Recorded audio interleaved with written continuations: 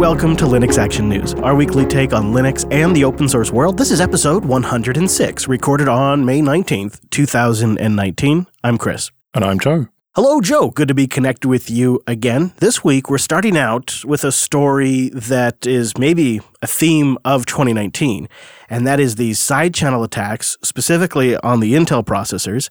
And another one has been discovered this week that also impacts Linux.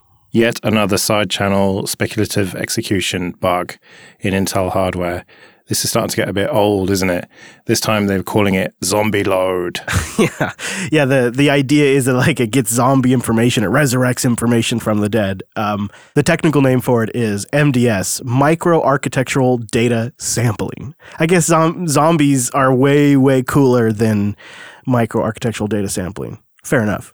Yeah. It's actually a combination of 3 different vulnerabilities, and Red Hat have got a great write-up of this and some videos. They've got a kind of high-level video that explains it with metaphors and then a really deep dive video. So I'm very impressed with Red Hat for this. I suppose that's kind of their job, but either way, that's my go-to on this if you want to learn all about it. It is actually kind of interesting that Red Hat has one of the best takes for different levels of understanding. We'll link to a couple of different things in the show notes that are worth checking out, including their breakdown of the differences of MDS, say, versus Meltdown or Spectre. But there's another aspect to this story that I think is fascinating to chat about a little bit, Joe, and that is, number one, you're not really fully safe, even after all of the microcode updates and whatnot, unless you disable hyperthreading. And number two, it's really something that shared hosting providers or cloud providers that have multi-tenant users on there need to worry about, more so than people that are on premises or on a desktop PC. Not that those systems aren't affected, but just simply it's a lot more of a risk when you have untrusted users on one box. Yeah, and if you've got 6 physical cores and no hyperthreading like me on my i5, then you're completely safe. But yeah, either way, it's not a huge deal if you're just using a personal system and you're completely in control of it. But yeah, those shared cloud hosting environments, that's where this is really going to cause a problem. Yeah, and some of the numbers are pretty dramatic. When you apply the fixes and you disable hyperthreading, you can get to nearly a 40% reduction in performance. And those are Intel's numbers. So those, if anything, may be a little conservative. And that's why Red Hat is saying that you really have to look at your specific use case, your specific workload, and do the risk assessment. Is it worth that performance impact to mitigate the risk? And in a lot of cases, it probably isn't. This really does seem like a tricky one for multi-tenant systems. And you kind of wonder, long term, maybe this is going to sell some AMD systems because they're immune to the MDS vulnerabilities.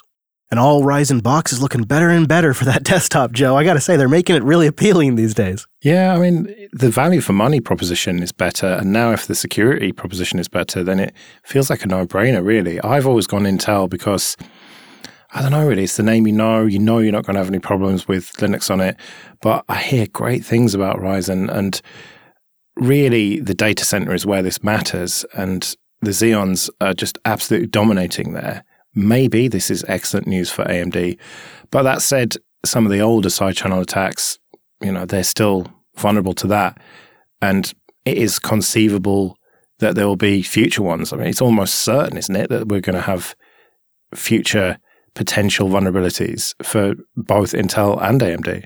I remember talking about that at the time that Spectre and Meltdown came out, around Christmas. We knew that was going to be just the start of it. Mm-hmm. Yeah, sure. Yep. And we called it on TechSnap, too. We said this is 2019 is going to be the year of speculative execution and side channel attacks. It's a pretty handy feature that is ripe for the picking if you can get a process on the local box. And it was part of Intel's secret sauce. AMD likes to boast that, we designed it with security in mind. That be what it is.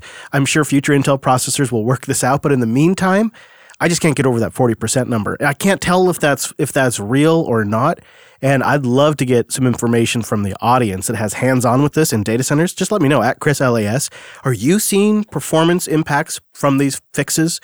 And are they as dramatic or worse even than 40%? I'd love to just collect some anecdotal evidence from the audience from various sources because that's a huge story if it's true. There's also another topic I'm really, really interested in getting feedback. That's AMP.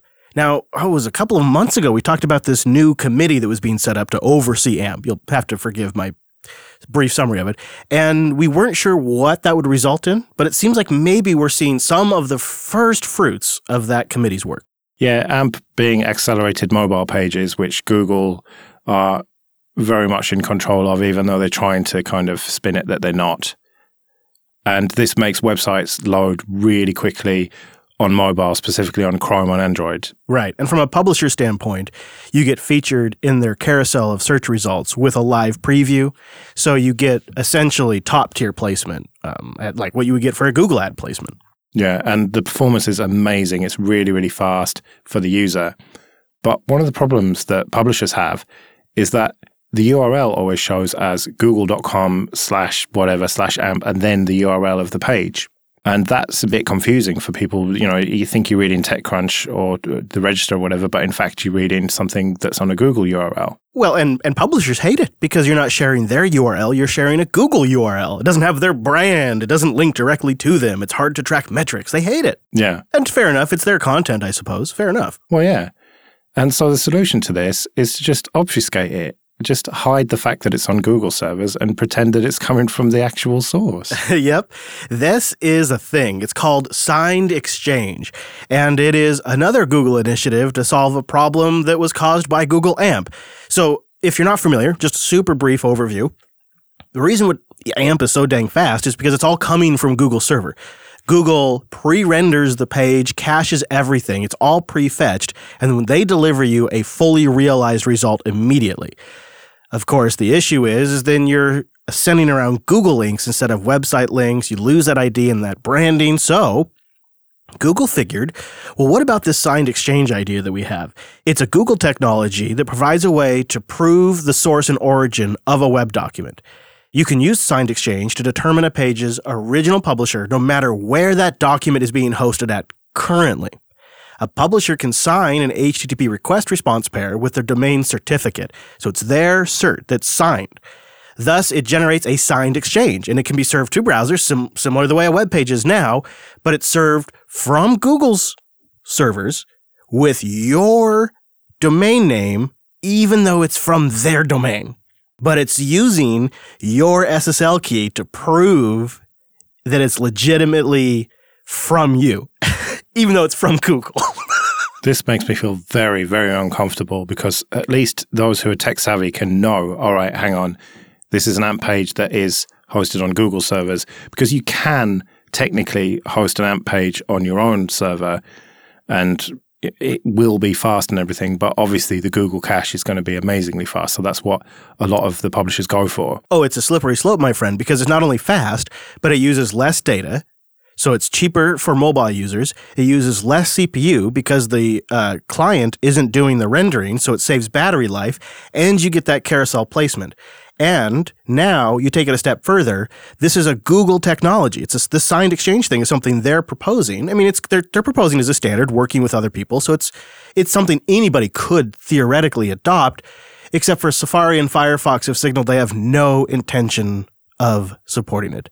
So what you have is AMP content being served up by Google servers that only works in Google Chrome. I think the European Commission might be having a word with them about this shortly, if they're not careful. Man, this does not seem like the direction Google wants to go with this. Whew.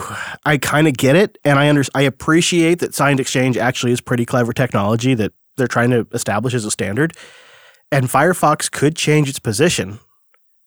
That's a really tough spot for Mozilla, though, because they lose either way. Because if they enable Google, then they encourage more lock-in.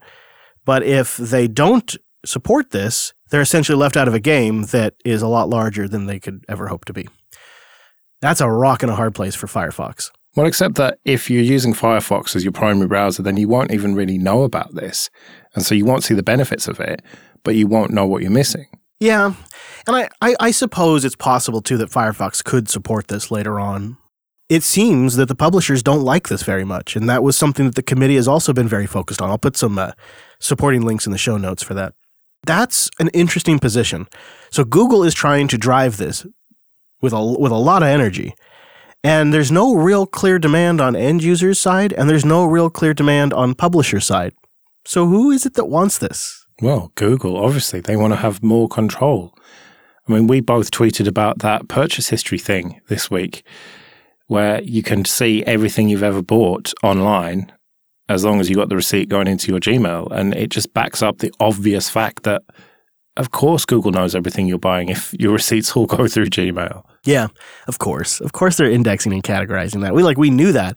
I actually kind of appreciate that they're willing to tell me that. In a way, at least if they're transparent, then I can make an informed decision. So in a way, I respect that. It was alarming to go through that because I was thinking like they'd have anything I bought on a Google account. No. Anything that's ever emailed my Gmail account a receipt, an Uber ride, a DoorDash, buying something with Stripe out in the real world. Google has it on a list. Suddenly you realized how many sandwiches you'd be buying. Yeah, a lot of sandwiches, Joe. So maybe I should cut back and I could just use the Google list to keep track of things. But it really does just come down to Google wanting complete control over all the data in the world so they can sell you stuff. I don't know. I feel like that's a hard line you're taking. To me, it seems like there is a couple of things that it's doing that I like. Loading pages very, very fast and pre-rendering them. So they're saving bandwidth on mobile and CPU cycles. I get that. I think it would be better served from publishers directly. And the other thing that the other reason why I think that'd be a lot better is you could be better than your competition and get ranked higher in Google. Like if you really invested on building a responsive, fast website, you invested in designing things correctly, you did the right kind of images, you cached everything correctly, like you really, as a business, made that part of your focus. And as a result, the Google search results would reward you and you may show up above your competitors, which could matter a lot. All of that's gone now. It removes that pressure for publishers to really invest in their technology because now Google can come around, suck it all up, pre-render it, and then deliver it in a consumable way, and your site can be dog crap slow. And that I don't like at all. So there's the control aspect that we talk a lot about, and that feels like it's going to make the web experience for the rest of us not in Chrome a little less great.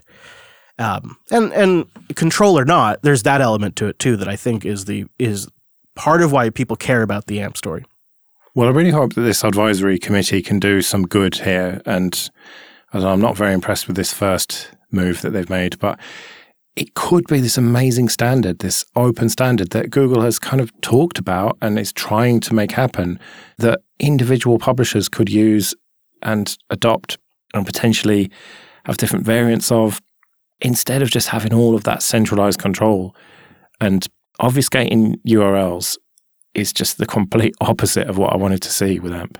Well, I guess we've said our piece. If this topic does interest you, I want to draw your attention to a link in the show notes. We have a blog post by an individual who is a self-admitted AMP critic, but I love where he took it. He decided to join the advisory committee for AMP, and they just recently had a meeting, and he documents it on his blog.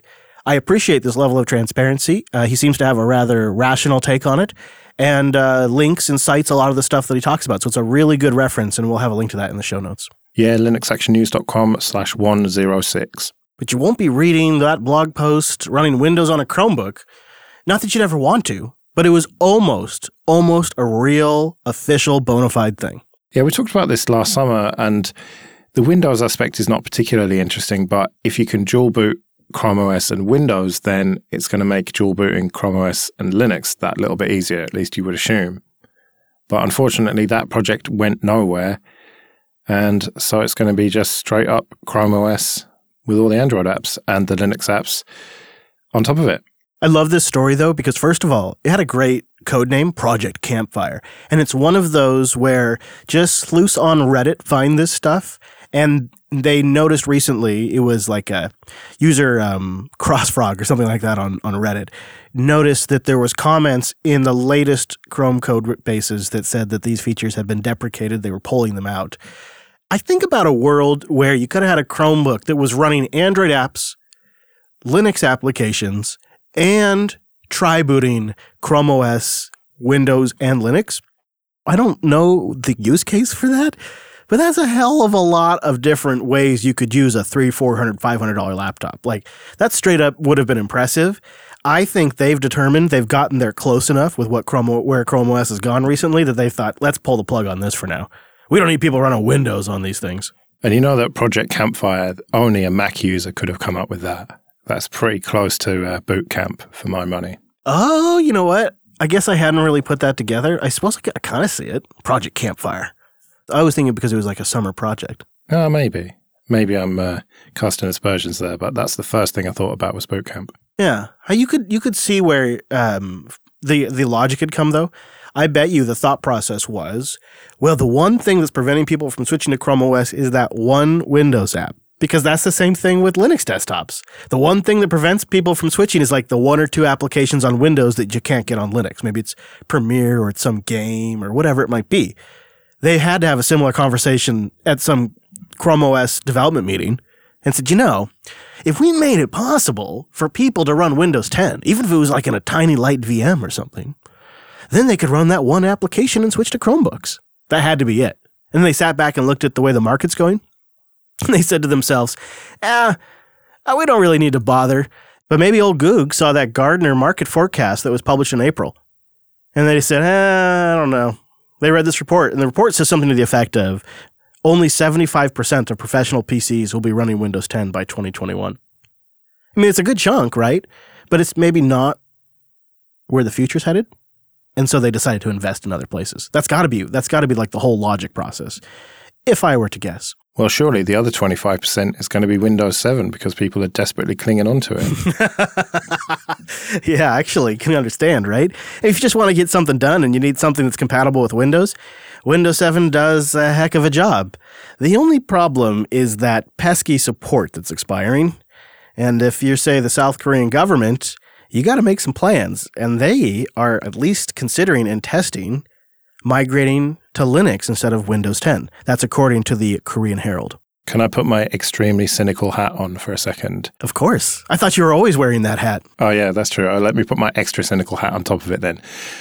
I can't help but think this is the South Korean government trying to shake down Microsoft for a bit of extra free support, just threatening them that we're going to move over to Linux. Because if you actually look at life in South Korea, you need Windows to do a lot of stuff. I remember having a conversation with a listener, it must be a few years ago now, about how to do any sort of interaction with the government, you need to have a Windows PC. Yeah, ActiveX, I think specifically is what it is. Yeah, and some other applications that are only available for it. So for them to move over, it's not like switching out Office for LibreOffice. I think there's also some character support issues that aren't as solid as they should be. Yeah.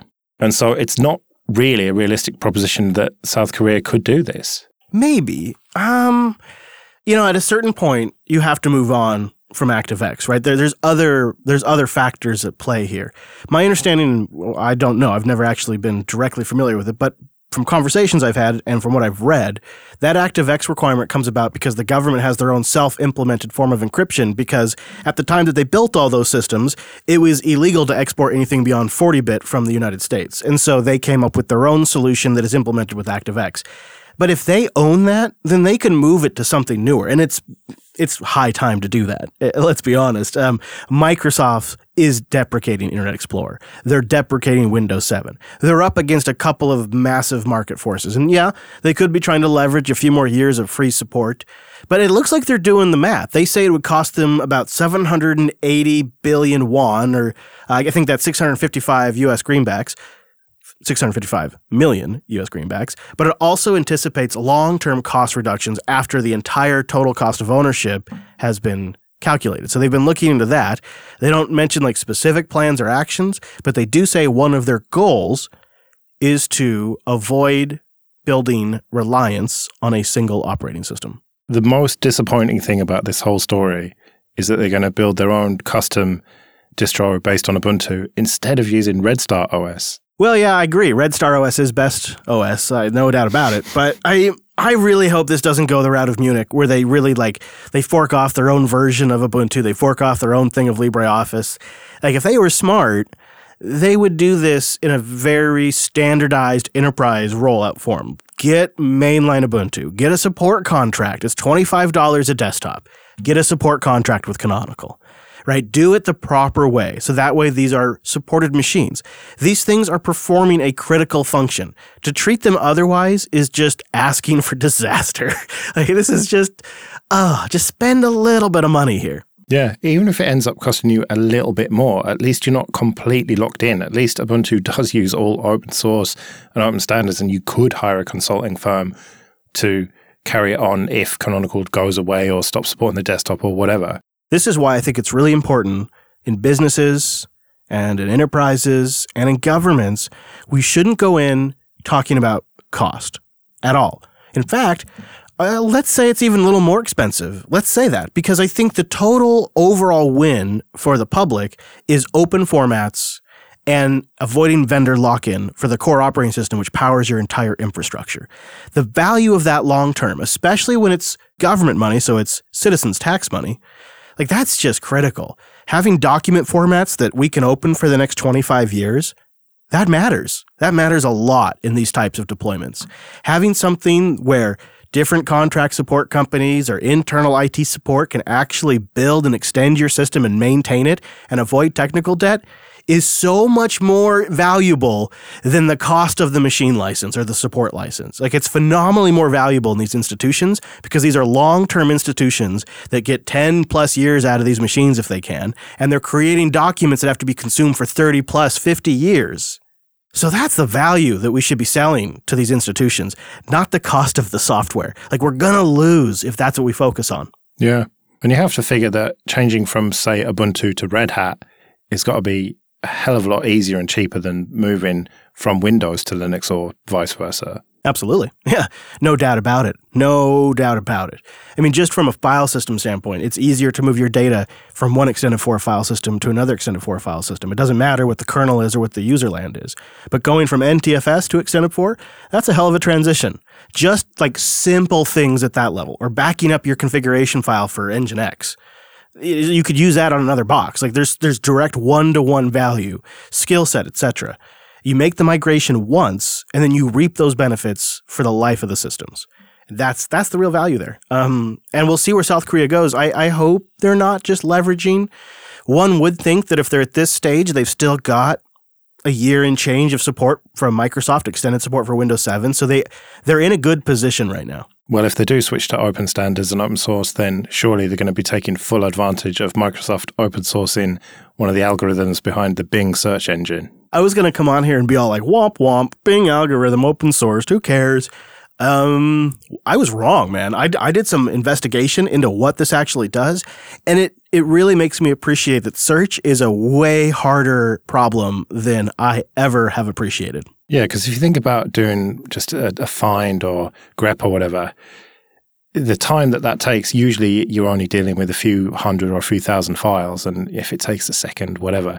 But if you're dealing with billions of files and it needs to be instant, then that is a very tricky problem to solve. Especially when you have the variability of human language. An example they give in the documentation and in a video is a user sits down and wants to search for the Rocky IV movie. But Rocky IV, the proper spelling is in Roman numerals. But being, just an average user, they sit down and they type in Rocky and the number 4.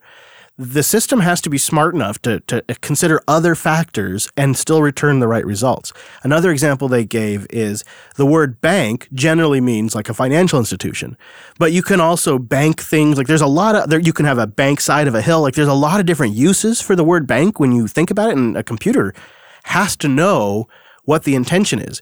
And so that's the element they've open sourced here, a key piece of what makes that possible. It seems Microsoft's intention by making this open source isn't to make Bing take off like crazy, but to just give developers another tool to work with machine learning and AI. Essentially, what you have here is a Python library with AI models pre-built. And it has, I quote, a space partition tree and graph algorithm.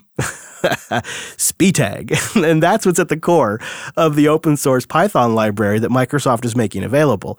It's not a new idea, vector search, but it's really powerful, and they are teaming vector search up with machine learning here, buzz, buzz, buzz, and then releasing that as an MIT licensed Python library. That's it. I'm spinning up an Azure instance and running this tomorrow. To the cloud, Joe.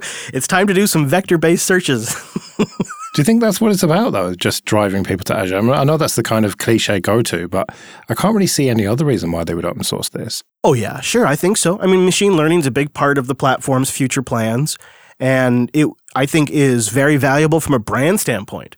Even if there's not a direct correlation to Azure, I think it's pretty powerful from a brand standpoint to be a leader in this industry, to have services that enable machine learning, to be releasing software that enables machine learning.